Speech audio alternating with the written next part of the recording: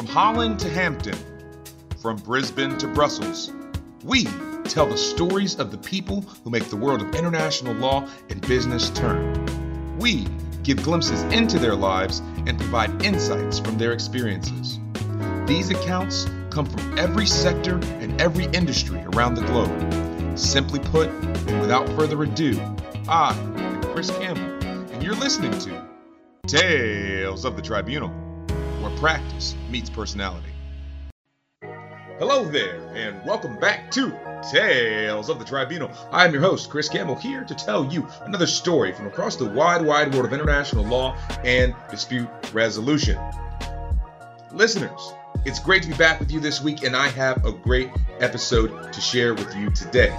Listen, one of the reasons we started the show was because my mind was always blown when talking with people at conferences or meeting them in the field and discovering all the cool and unique hobbies people would have when, well, they weren't lawyering. In fact, it remains one of my favorite things about hosting the show, which is why I absolutely loved chatting with this week's guest, Tiffany Compras, a partner at Fisher Broyles, seated in both Miami and where I'm joining you today from lovely Paris, France. Now, pop quiz time.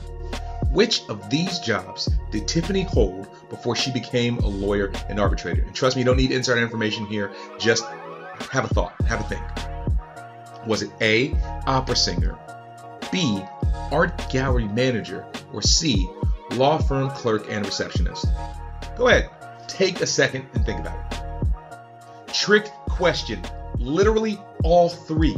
Tiffany has one of the most fascinating and dynamic backgrounds of all the guests we've ever had on the show, and we talk with her about her past professional lives as well as all the cool things she does in the world of commodities law, global shipping, and supply chain, the CISG, and of course her work as an arbitrator. So warm up your singing voice, me, and enjoy my conversation with Tiffany Compras. And we'll see you on the other side of the show.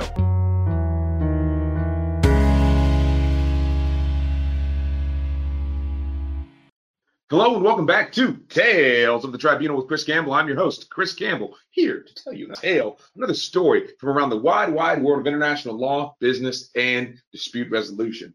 Listener, welcome to the show for this week. It is the week of that new holiday, new for the rest of y'all. You know, we in the Black community, we've been celebrating it for a minute, but it is Juneteenth week. And even though we had the Juneteenth episode last week with Regina, and I appreciate y'all showing support, it is the week of Juneteenth. So, of course, we had to just give a shout out and show some love for the culture.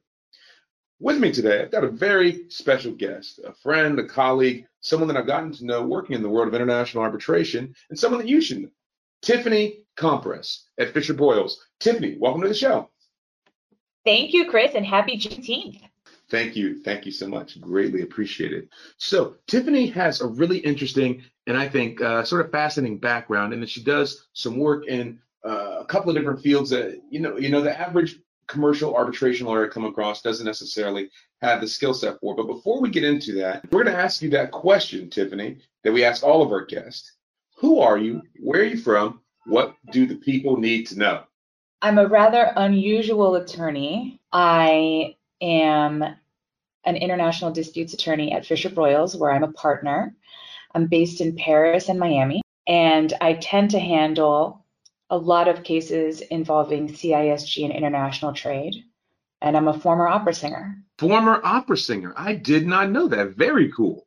Yeah, it gives you kind of a little flavor that there's something else behind just being an attorney. But that's how I started out my career, actually. Okay, well, look, when we have to do the next version of the show, we might have to say, hey, can you come out of retirement and build out a few notes for us? Happy to do it. We'll give it a shot. Yeah. And so let's go just a bit deeper there. Did you know that you always wanted to be a lawyer? How does an opera singer find herself from the stage to the courtroom or being in front of the tribunal? You know, we're performing in front of the tribunal, right? So it's actually not as different as you would think. I started singing opera when I was 13. I was quite young, and I just really fell in love with it. And I went to music school. And after a while, I concluded, for many reasons, that the business of music was not for me. So I thought, I'm going to do something else and I'll sing on the side. And I bounced around for quite a while trying to figure out what was the right thing for me. I wanted to do something where I could travel a lot. That was very important to me. I grew up in a very international household. I grew up speaking several languages, and because of opera, I spoke several more. So I wanted to really put those skills to use. I recognized that they were very valuable skills. And I bartended, I met a lot of people, and I eventually landed a gig at an art gallery that I came to manage. It was an international art gallery. And the owner of the gallery always had his attorney on speed dial at his right-hand side, like his consigliere. And I thought, I can do that. That's pretty cool. You know, the law is in everything. I can find a way to work in this sector in an area that I love, maybe the law, maybe tie it into art, maybe tie it into opera, music, other things that I was passionate about. So that's what got me going in the direction of becoming an attorney. Wow. No, that's very cool and very interesting. And well, look, there's so many threads there, and unfortunately, we only have an hour of time, together. But we'll have to pull at some of those. A lot of things you've thrown out there, from art to bartending to opera. You've worn like a bunch of different hats. Yeah, I went to law school a couple of years later because I wanted to really make sure it was the right thing, right? So I started out as a receptionist at a startup law firm that had broken off for a bit from a bigger law firm doing construction work, broken off, taken a bunch of clients. And I was like, I need to find out if I can be in an office. I mean, I had always vehemently rejected the concept of working at a desk in any capacity. So for people that had known me my whole life, this was a huge 180, a complete about face. And I needed to make sure before I invested so much time and money in law school that it would really work. So I think that was very prudent on my part. I'd say so, and I think, well, it seems to have worked out or be working out well so far. Exactly. Thankfully. Thankfully. And so, one more thing that I would ask before we get into it further. So you mentioned you speak multiple languages. What languages do you speak? I can work in English, Spanish, and French. I went to law school in the US, and then I did 2 M2, which are kind of LLM equivalents, in Paris at Sciences Po and at the Université de Paris Sorbonne Law School. And I used to speak fluently Italian and German. My German has completely fallen by the wayside, even though it was my favorite language. I know people think that's a little crazy. I think German is really sexy. And my Italian comes back. I've worked in Italy, and I have a fair number of Italian clients, and so I'm conversational, and I can get back in pretty quickly when I'm there. Okay, and then of course Spanish, yeah. Right. Yes, Spanish, and obviously English. Well, I'm still working on English. No, I get it. Okay, no, so that's great. And you also mentioned that you grew up in a very international environment. What types of places did you call home, or what kind of places did you move between? Well, so my dad was a diplomat representing the Dominican Republic, and so I was almost born in Haiti. And the week that I was due, we were transferred to Venezuela. So I was born there, and I spent a lot of time between the Dominican Republic, the United States, and, well, in the early years, Venezuela, until we eventually moved to Miami. And then I went to a French school starting at age, 8, all the way until high school. So I was very immersed in French culture and the French education system from a very early age. So that's why I grew up completely trilingual, English, Spanish, French. And, traveling was a big part of it. No, sure. No, that makes a lot of sense, and adds a lot of context too. That's really cool. So then, and sorry, one more question before we jump into it. Where did you go to law school? Georgetown for my Georgetown. JD, and then the Sorbonne, University of Paris one, Sorbonne, for my M2, and also Sciences Po for another M2 in Paris. Okay. Okay, so you do, a bunch of different things, and you're with Fisher Broyles, as you said, and that work is as counsel. Do you do anything else in the legal field aside from counsel work? Absolutely. I work as an arbitrator as well. Um, and it's interesting because you know, one of the things that I do a lot that I'm sure we'll cover is my work with commodities. And I have leveraged that, as they say, to start working as an arbitrator. So I have handled cases with some industry specific international arbitration institutions like the Fruit and Vegetable Dispute Resolution Corporation, known as the DRC, and it was started by under NAFTA and continues to this day. It's actually an excellent arbitration organization, and with the ICC, of course. So I've had a couple cases there, and I'm really hoping to build that side of my practice because I enjoy it tremendously. Sometimes I kind of test myself and I do like a hot take and I write notes to myself of what I think right at the beginning with very little information on the case. And I revisit that at the end of the case with all my notes and how my thinking has changed and why, and then I look back at it. Okay, why did I think that? What biases might I be harboring that I didn't notice, so that I can constantly, stay aware of that and stay on top of that aspect. But it's just, I really, really love the work. Sure. No, that makes a lot of sense. Okay, so you sit as an arbitrator. Okay, very cool. And then, well, look, I'll tell you, you're being too humble here. You are someone that also has a great familiarity with the CISG, isn't that right? Yeah, that's true. Thanks for bringing that up. A lot of the cases that I get as an arbitrator, as counsel as well, but certainly as an arbitrator, are because of my knowledge of the CISG and my experience with it. I guest lecture at the International Arbitration Program sometimes with the professors there on the CISG. It comes up a lot in my work, and it's certainly one of the reasons that I get called upon as an arbitrator more frequently. Wow, very cool, very cool. And this is, I guess, transitioning into things just a little bit. So you work in international arbitration. International arbitration famously is a very niche or very specific part of the practice of law.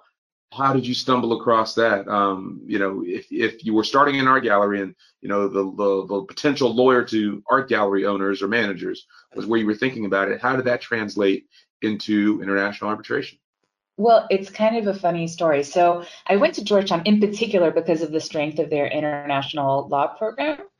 And I did a first internship at a French law firm, right, my first summer. And I did it with an M&A group at a very well-known French law firm called Salence at the time, which has since been absorbed into Dentons. And I still I'm quite close with my mentor there, who's Pascal Chadnet. And so I was ostensibly working for the international M&A team. And then I got to know a partner there by the name of Sarah François Poncet, who did international arbitration. And she did a lot of investor state arbitration, which I had learned about in law school a little bit, even though it was just after my first year. And I did a project with her and I fell in love with it. I was like, oh my God, I thought I wanted to do transactional work, but this is where it's at. It's so fascinating. I loved the tension between the states and the investors. I was really interested in that and the different ways that it could play out. So I started just learning about it, reading about it, researching more about it.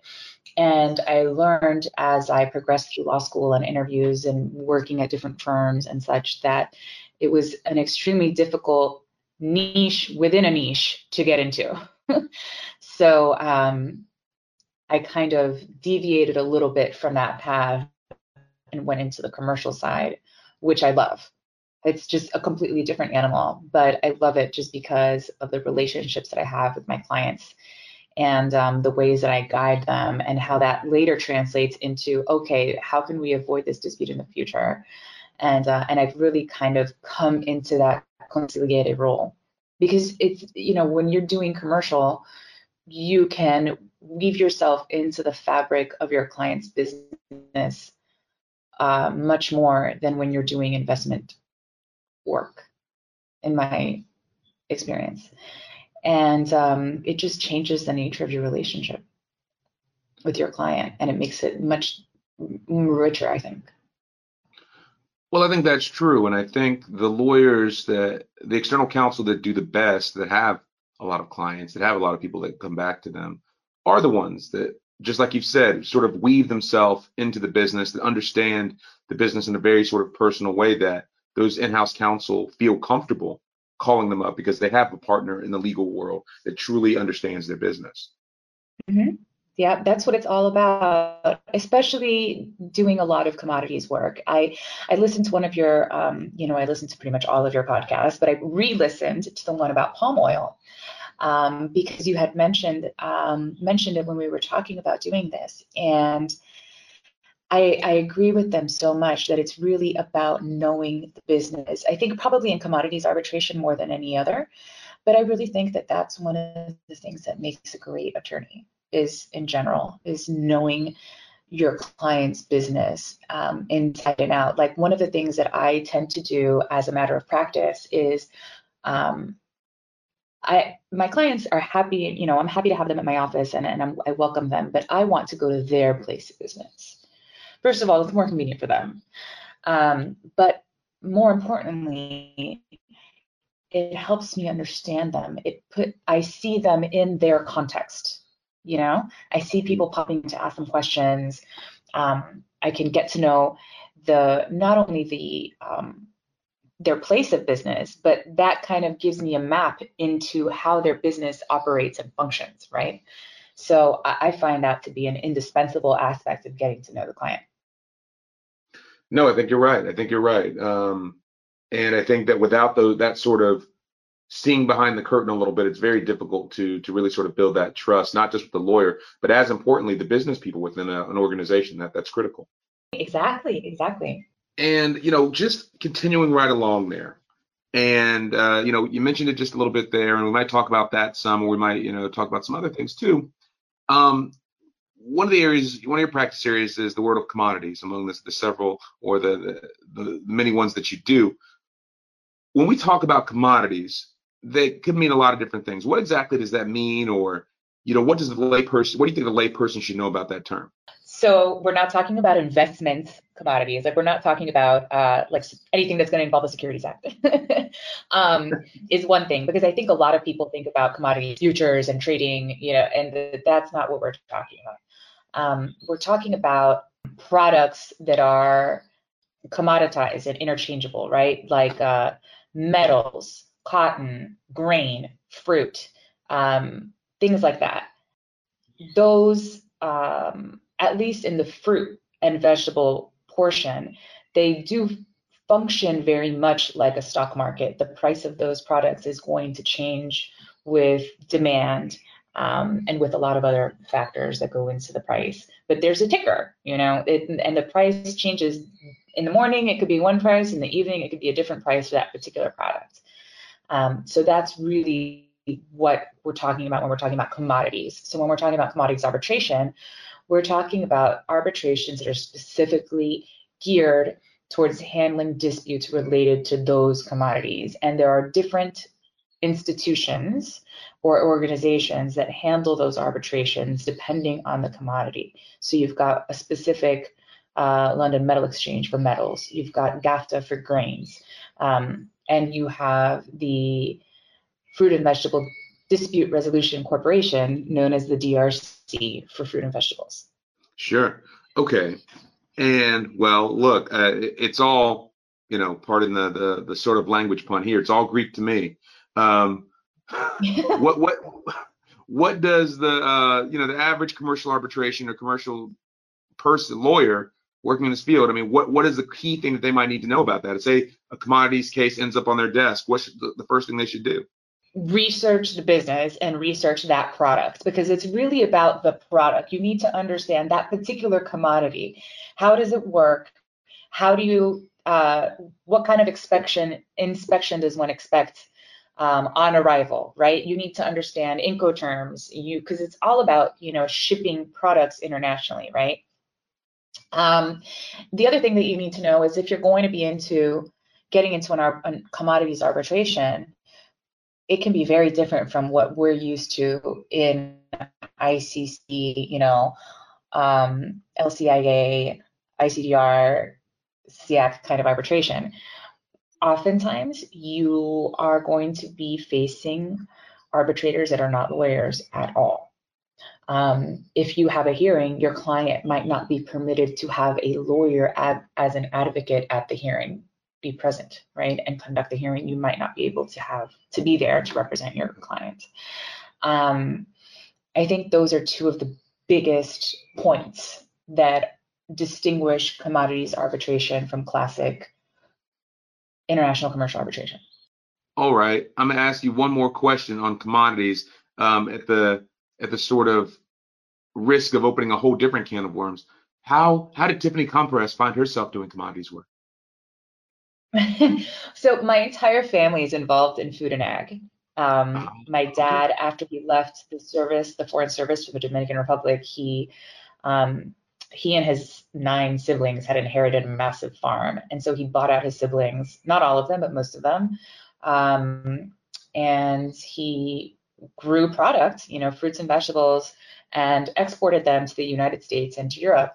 And I have other family members who are in the business. My sister imports and distributes. She and her husband have a big company importing and distributing fruits and vegetables from South America and Central America throughout the United States. My mother's got a company as a customs broker, so basically handling the importation of that product, the entry through customs of those products into the United States. And because they're perishable products, they really have several unique issues that come with that perishability. Speed is of the essence, time is of the essence. There are certain inspections that need to take place. And the CISG application to all of that also changes with that time sensitivity. Sure. I can get really nerdy about this. So. Well, look, I'm sure you could. But I understand that we have a handful of other topics to get to, so we'll leave that for there now, and we'll have to talk commodities more in depth. I understand, Tiffany, that you also do a lot of work in the shipping industry and with supply chains and that kind of stuff. Can you tell us a little bit about that? Sure. Well, I got it because I knew from my friends and family in the business. I mean, I grew up in this industry, right? So I knew the players. I knew how I grew up going to warehouses and going to farms. And so I knew the commodity like the back of my hand, right? Like that industry, and in terms of fruits and vegetables generally. And now with all of the supply chain stuff, those same clients that have been with me for years are coming to me with these concerns about delays. And they're particularly vulnerable to the issues in the supply chain because their products are perishable, right? So if you are a mango company and you have massive farms and growers that you work with in South America, and suddenly that product is taking 2, 3, 4 weeks extra to get from the port in South America to the buyer's warehouse in the United States, the shelf life is gone. And that means the value of that product is gone because it is dying with every passing moment, literally. So a lot of times I've got clients that are facing delays that are so tremendous that by the time that they get the product out of the port, it's already rotten. I've had clients tell me stories that somebody went to the surveyor or inspector went to inspect the product when it was unloaded from the container, and the container was oozing because the product had rotten in the container, waiting for the boat to be able to dock, for the container to be able to be taken out, for whatever it was. So yeah, it's pretty dire stuff, and that's a problem that's been ongoing. And so I wasn't gonna knowing as much as I know about the product and about my client's business, they wanted me to handle these claims for them. I guess one other thing that we certainly want to talk with you about is, in the time that you and I have known each other, you've joined law firm. You become a partner at a law firm called Fisher Broyles, and we talked about that a little bit at the beginning. Fisher Broyles, I know, does things a little bit differently than some other boutiques. Can you tell me a little bit about Fisher Broyles and the way that you guys run your shop and the way that you guys deal with clients? Well, so the primary philosophy is to be fast, highly responsive, efficient, and to add value. And one of the things that I love about the firm, I mean, there's so many things. I can't believe I'm this happy 2 years in at a law firm. I really was considering leaving the entire law firm structure behind. But the firm is premised on having low overhead, right? So we don't have a lot of physical office space. And that means that we don't spend a third of our revenue on overhead. We spend significantly less on overhead, which means that we can be more flexible with our clients with respect to rates. And it also means that we can do that and also take home a little bit more than we would otherwise, right? Sure. That means you have happier lawyers. I'll tell you that my concern when I came to the firm in particular was I have a lot of clients that need services beyond what I can personally provide, right? They need services that are not dispute resolution services. They need IP services. They need corporate, all kinds of stuff. And I was concerned that because of the financial structure, my partners might not be eager to work on matters that were not their clients, right? Matters that they didn't originate. But it turns out to be completely the opposite. I have never collaborated with my partners as much as I have at this firm. My partners have been great. They have enabled me to take a vacation for the first time in 10 years, like a true disconnect vacation, which I hadn't done in about 10 years. So it was pretty exciting. And they really, everybody's partner level. We don't have associates. So that means that we don't train, which certainly cuts down on the amount of time that it might take me to get, for example, a memo ready for the client. Because while, yes, a junior associate can do it more inexpensively, it'll take them more hours. And then I have to go and review that work, which I refuse to bill a client for, right? For reviewing and fixing work that a junior associate has done, or that an associate has done. So I feel empowered because I have an entire team backing me that is just as invested as I am in the success of the endeavor, right? Of the matter, the success of my client, and I am in theirs. I work with my partners' clients as well. And, it's not to say that everything is perfect. There's always stuff that can be better, right? But the firm is at least open to hearing that and working on things. And I also find that, every place has people that you're like, not super keen to work with them or what have you. But by and large, I have thoroughly enjoyed working with my partners. I mean, more than any other firm I've worked at. So I really commend them for that. I think a lot of it has to do with their excellent recruiting. There's a word for that. They tend to be very good at sussing out who would be a good fit. And I think that's important. It's very entrepreneurial. Yeah. And I guess, a little bit of the question that comes to mind if you don't have any associates is you guys go about doing your recruiting. So we have an in-house team that recruits for us exclusively. We also have a program which is phenomenal because I think it's part of the reason for the firm's success. So when a partner brings in another partner for the entire remainder of the time that they are both at the law firm, so let's say I bring in somebody else and they're in the law firm and I'm in the law firm for the next 10 years. And for the next 10 years, the person that brought in that new partner will earn 2% of that partner's revenue for the duration. So if that partner has a big book of business, you get 2% of everything that they bring in every year. And that comes out of the house's portion. The house always gets 20%. Okay, so I think it incentivizes people to partners. I think it incentivizes partners to bring in good quality new partners that will stick around and that they will want to work with, and by extension, the rest of us will want to work with, and they'll want to work with us. Yeah, no, I mean, yeah, you definitely then have a grounds to not only look forward to working with somebody, but their success is your success. Right, precisely. The incentives are aligned. Very well. Um, well, and then one last question before we move off of the topic of Fisher Royals in particular. So you talked about, before we leave the topic of Fisher Royals, you've talked about the speed and the efficiency and the thoughtful billing and those types of things with Fisher Royals. What else do people need to know about the firm that may not be familiar with? Well, we have about 300 partners right now. We've got about 23, 24 offices, including London. We're in the middle of a global expansion that I cannot fully discuss, but there will be news coming up. And we are part of the AmLaw 200, and we hit another milestone, which was that we actually had the highest growth within the AmLaw 200. So we're Wow. pretty proud of that. Yeah. Well, congratulations. Why, thank you. And thanks to my awesome partners and managing partners.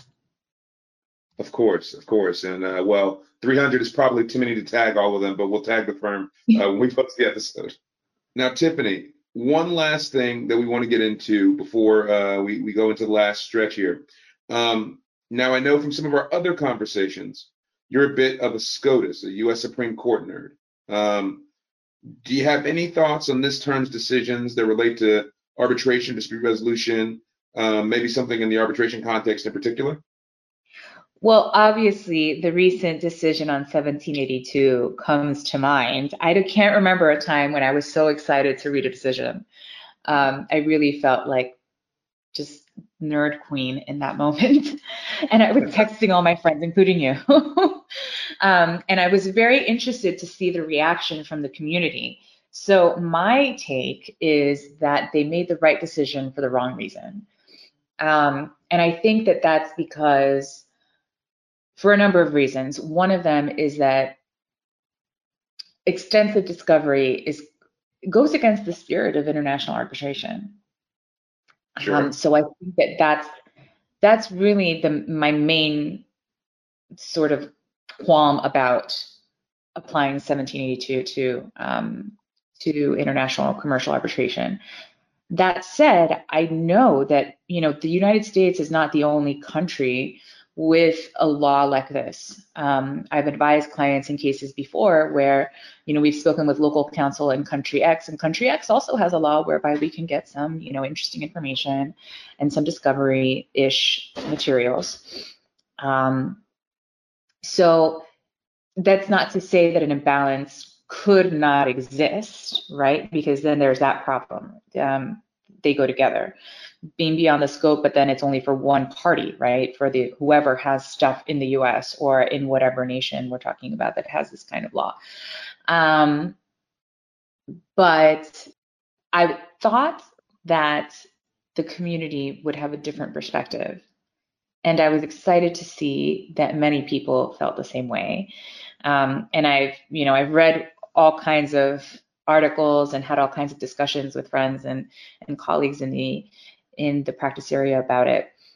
And it's been interesting to see everybody's take, but ultimately I really believe that this kind of discovery goes against the spirit of arbitration. And if you want it, you can always write it into your clause. So I don't see that there's not a way to make a change if that's what the client wants and it's in their best interests. The difficulty is that, of course, you can't predict exactly what kind of dispute will come up, but generally, in most circumstances, you can have an idea of where the balance of the information will be, right? Like with my commodities cases, the growers, if on the grower side versus a distributor, I'll know that generally the distributor is going to be the one with most of the information that'll be needed. In most cases, given the kinds of disputes that are most likely to arise, but not everything turns out that way, but it's something to think about. Sure. No, I mean, and that's, I think that's probably pretty close to what I've heard from most folks. I haven't heard anyone except for the folks that want to go fishing with big multinational US-based clients that this is a bad decision. I'm glad to hear that our investigations have been aligned or are aligned. The outcome of our little mini unofficial investigations. That's right. That's right. Okay. Well, look. Let's shift focus just a little bit. Back to talking about a little bit about your journey through the practice of law and through your professional career. Who have been some of your role models, mentors, guiding forces, anything like that in your career? I have had so many that I couldn't name them, but I will give a couple of shout outs. Vincent Vaccarella is the attorney that I worked with when I was first thinking about going into law, and I was his first receptionist when he opened his own firm. And he really believed in me, and he gave me a lot of work that was quite substantive and really encouraged me to pursue this as a career. So I definitely owe him a big hug for that, at least. Sarah Francois Ponce, who I've already mentioned, that opened my eyes to international arbitration and in particular investment treaty arbitration, investor state arbitration. Micah McElrath, who I worked with when I was at GE Oil and Gas briefly, and who introduced me to you, no less, and who is still a big influence and somebody that I go to for advice and to think about and think through some interesting issues that we come across. John Rooney, who's an international arbitration practitioner in Miami, who has also encouraged me and made introductions for me and just been all around wonderful. And Pascal Chagné, who's still at Dentons and doing international M&A, and who showed me and encouraged me, showed me the reality that it was possible and encouraged me to expand my career into France, which is something that I had always wanted to do. And I kind of realized working with him and through his guidance that I could make the life that I wanted a reality. And that's huge. No, it absolutely is. And yeah, that is a great lineup of influences. I mean, yeah, and appreciating that you've done so much that it would be impossible to name all of them, but that's a pretty good set. That's a pretty good set. All right. Well, look, next question, and this one is a little bit. I always enjoy these because it's fun to see what people are getting into. What's on your bookshelf? What are you reading these days? Okay, so I just finished reading. Funny that you mentioned SCOTUS. I was just reading The Nine, which is a book that came out. I think it came out when I was in law school, around 09, 07. I think maybe it was 07. So the lineup at SCOTUS was different at the time, and Sure. And I had always wanted to read the book, but there were always other things that I ended up reading. So finally, I read it right when the leak happened, when the draft abortion decision was leaked. And it turns out that 1/3 of the book is basically about SCOTUS jurisprudence regarding abortion. So that was quite accidentally very timely. What's the name of the book? The Nine. The Nine. Okay. Sorry, you may have said that. I didn't hear it. The Nine. Okay. Really, really interesting read. I don't necessarily agree with the author on all of his takes, but it was a very fun read, and it was a good refresher on a lot of things that I've read and thought about before, and I just hadn't revisited in quite a while. But the timing was just too perfect. It was really great. And the other thing, so I finished that one pretty recently, and now I'm reading a book called Wine and War. Wine is one of my side projects. I love wine. And so Wine and War is about stories mostly in Europe and France and Italy probably. I haven't gotten there yet, but I think it's very European based so far, at least. Things like it's stories from different people in the wine industry who have had experiences related to wine and war, mostly World War I and World War II, from what I've seen. Like apparently Hitler had stolen a huge amount of wine, champagne, And some producers and some wine houses actually hid much of their production, and they would build, fake walls and all kinds of stuff to try to hide their production, and how the war completely devastated the wine sector in terms of, your vineyards are now literally a war zone. And it was also interesting to read it thinking about what's going on right now with the supply chain in Ukraine, and how the Russian aggression in Ukraine has completely upturned, that's not a word in English, hold on, has bouleversé, has a occupational hazard, sorry, has deeply affected commodities that are coming out of that region, like grain. And the planting cycles and harvesting cycles are being affected. And so it's interesting thinking about what's going on now and reading this book at this time. Yeah. No, I mean, that's enough. It sounds really interesting. Is what language is it in? French or English or? This one's in English. Oh, okay. Okay. You got to ask with you. Yeah. Okay. And let's see, moving right along to music. What kind of music are you into? Who are some of your favorite artists? Oh man, my taste in music is incredibly wide and broad. So obviously I love opera, Yep. and I love classical music. I really love trip hop. So it's like a niche 90s era of music, like Portishead, Morcheeba. There are some other classics there. I really love Jay-Z. I really like a lot of old school hip hop.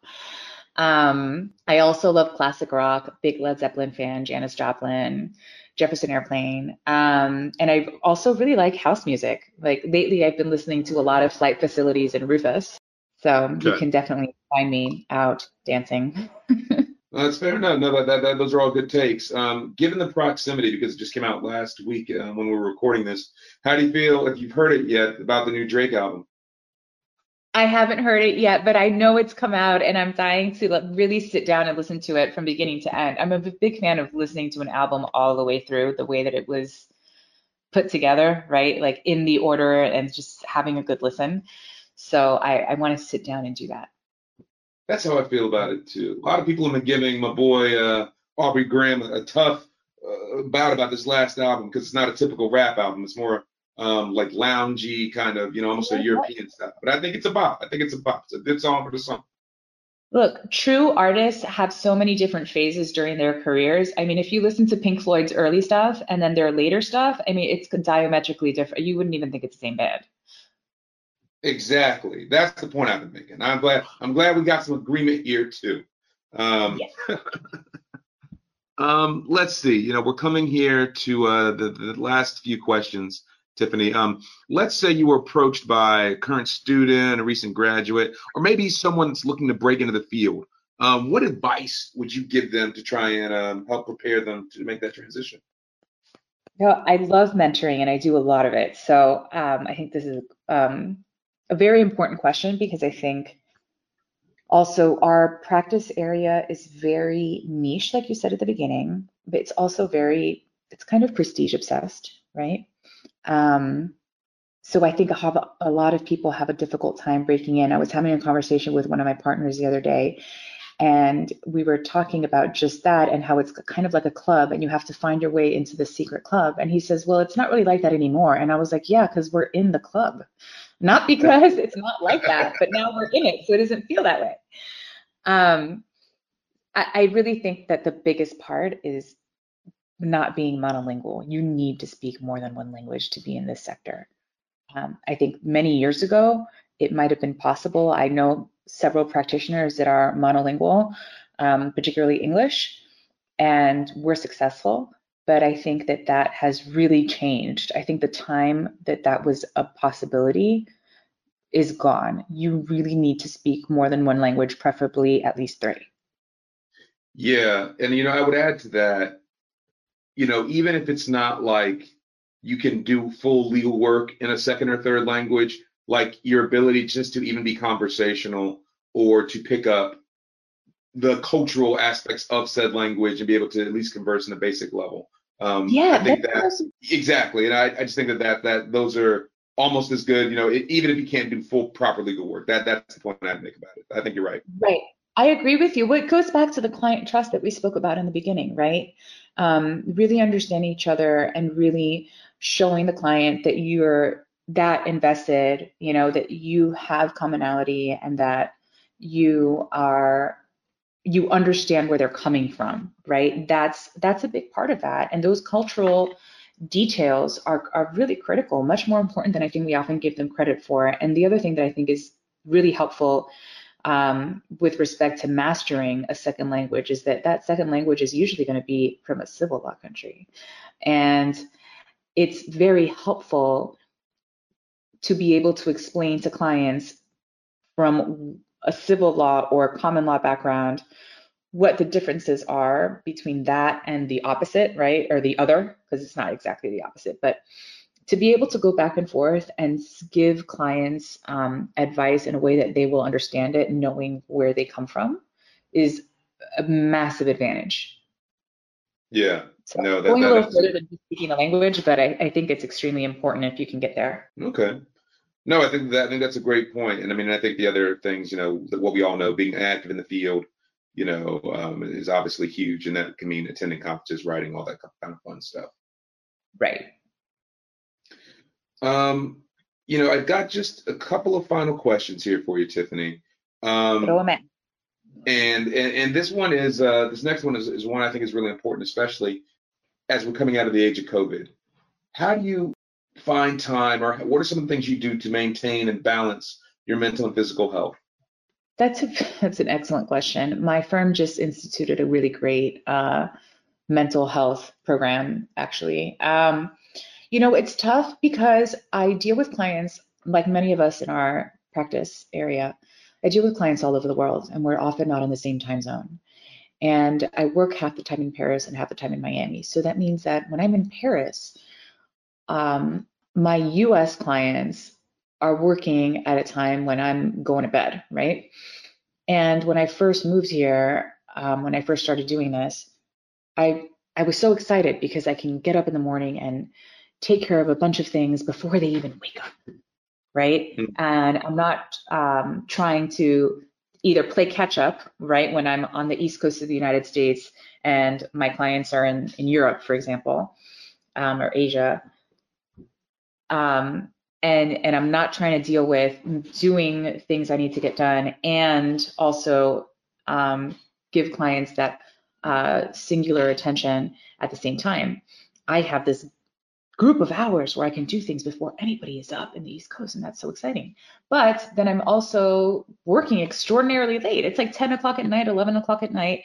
I haven't really taken a break. I'm just powering on through because I want to be responsive and handle things right away when I can. And I had to say, okay, at some point, I've just got to put down the phone. And so I make it a point to talk to my clients and so that they know that I'm on a different time zone. And if it's critically important that you speak to me right now, this is how you can reach me, right? But you just have to kind of draw a line at one moment. I also have a mindfulness coach and a physical trainer, and that helps enormously as well. You've got to stay active. We sit down at our desk so much. I mean, I never saw myself in a desk job, so trying to find ways to combat the sitting all day situation is very important to me. And so those are some of the ways I do that. And I play with my dog. I have breaks where I play with my dog, and that's really fun. I mean, yes, canine therapy is essential. Yes, my favorite kind. Okay, next to last question here, Tiffany. Let's say that it's 5 p.m. on a Friday and you have somehow completely got all the stuff off your desk. Clients aren't going to reach you. You do whatever you want, wave a magic wand. How do you spend your ideal weekend? What does that look like? There are so many options. It would probably involve really good food and really good wine. If I'm in Miami, I'd probably swing by my favorite spot, which is a place called Boya Day in a strip mall in Little Haiti. that just got a Michelin star, and I am so proud of them. And it's got like 7 tables. It's really small. So shout out to them. God, here in Paris, I just stroll around, go have oysters on Ile Saint-Louis or in Saint-Germain, and hang out with my friends. I really enjoy just chill quality time with my friends and my family. So I find that really special. If I'm going to do something really funky, I'll take a little weekend trip somewhere. But yeah, good wine, good food, good company. Just the basics. Yeah. That sounds like a good time. Sounds like a good time after, yeah. All right. Well, look, Tiffany, the time has zoomed by. We're at the end of our time together. Thank you for coming by the studio. Are you kidding, man? It's such an honor. I feel in such esteemed company with all of the incredible people you've interviewed. I'm very fortunate. Thank you. Well, we were very glad to have you. All right. Well, any shout outs you want to give before you get out of here? Aside from the ones that I've already given, I would like to give a shout out to my peeps at my firm, my partners in international disputes, Jean Bird, Larry Schmatica, and Gine Rodriguez Perez, and my incredible management team, especially Michael Pearson and Joel Ferdinand, who always have my back. Thank you, guys. We couldn't do it without you guys. All right, Tiffany. Well, look, we're done. Again, thank you. And you want to sign us off? Sure. I am Tiffany Compress, and there is no disputing it. You are listening to Tales of the Tribunal. Thank you. And we will see y'all next time.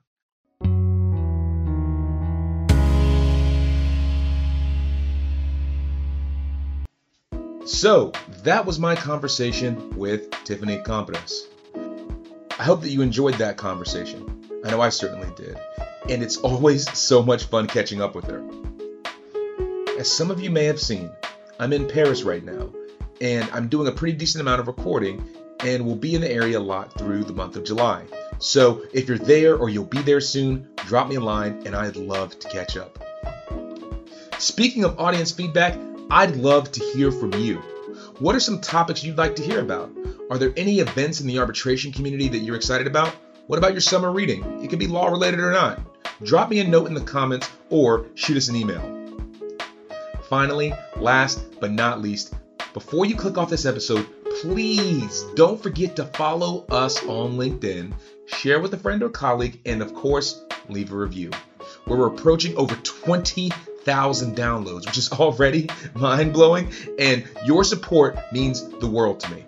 So, thank you. Tales of the Tribunal is produced by Mo Better Solutions. Show music is provided by Joshua and Jaden Campbell. Thanks for tuning in. I appreciate all of your support, and you've been listening to Tales of the Tribunal.